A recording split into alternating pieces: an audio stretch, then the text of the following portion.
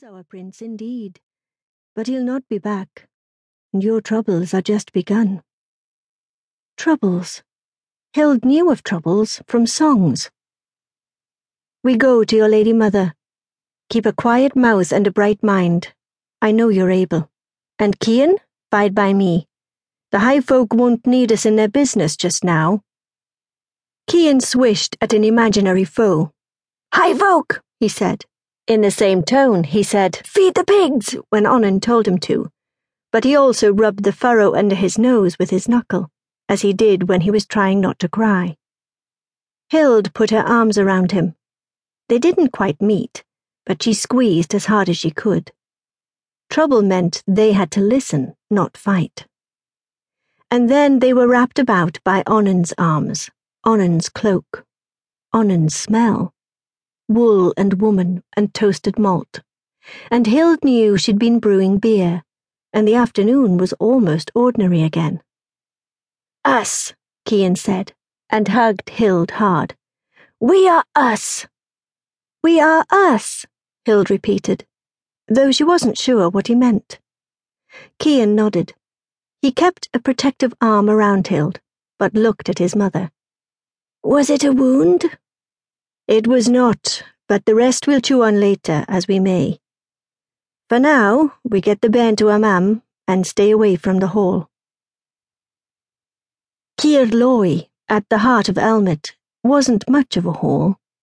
Hild knew this because when they'd first arrived in the rain months ago, her mother had sniffed her a sniff that was a sigh. Breguswith had done that often in their exile among the kingdoms of the wheel, always as a prelude to driving Onan and her other women to organize the temporary stop into a reflection of home, while she set out her cases of whorls and spindles and tucked her distaff in her belt. At these times, Hild and Herreswith must creep like mice, and the score of sworn warrior Yesseats who remained would get more magnificent baldricks for their swords, gold thread in the tablet weave at the cuff and hem, even embroidered work along the sleeves. They must look proud and bright and well provided for, that all would know who they were, where they came from, and to where they might still ascend, in service of the Lady Breguswith and Hereric, her lord should be king of Dara. Hild recalled no sights or sounds of Dara, the standard against which all was compared, the long-left home. She had vague memories of sun on plums, others of a high place of lowing cattle and bitter wind, of ships and wagons and the crook of her father's arm as he rode, but she knew none of them were home, could be home.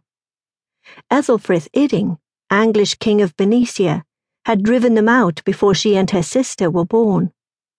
She recognized people who might be from that long-lost home when they galloped in on foundering horses or slipped through the enclosure fence during the dark of the moon. She knew them by their thick-woven cloaks, their hanging hair and beards, and their Anglish voices.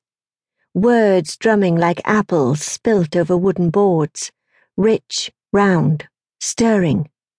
Like her father's words, and her mother's, and her sister's.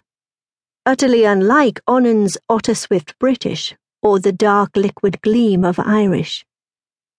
Hild spoke each to each, apples to apples, otter to otter, gleam to gleam, though only when her mother wasn't there. Never stoop to wheel speech, her mother said, not even British, not even with Onan. Never trust wheel, especially those shaved priestly spies. From the byre came the rolling wicker whinny of horses getting to know each other. At least 2 new voices. Hild clutched harder at Onan's hand, and Onan shook her slightly. Quiet mouth, bright mind.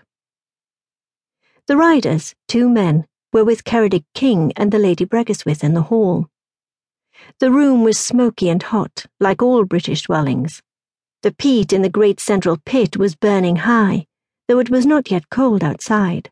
But still, the smell of travel, of horse, was clearly on the men, and their bright checked cloaks were much muddied at hem and seat.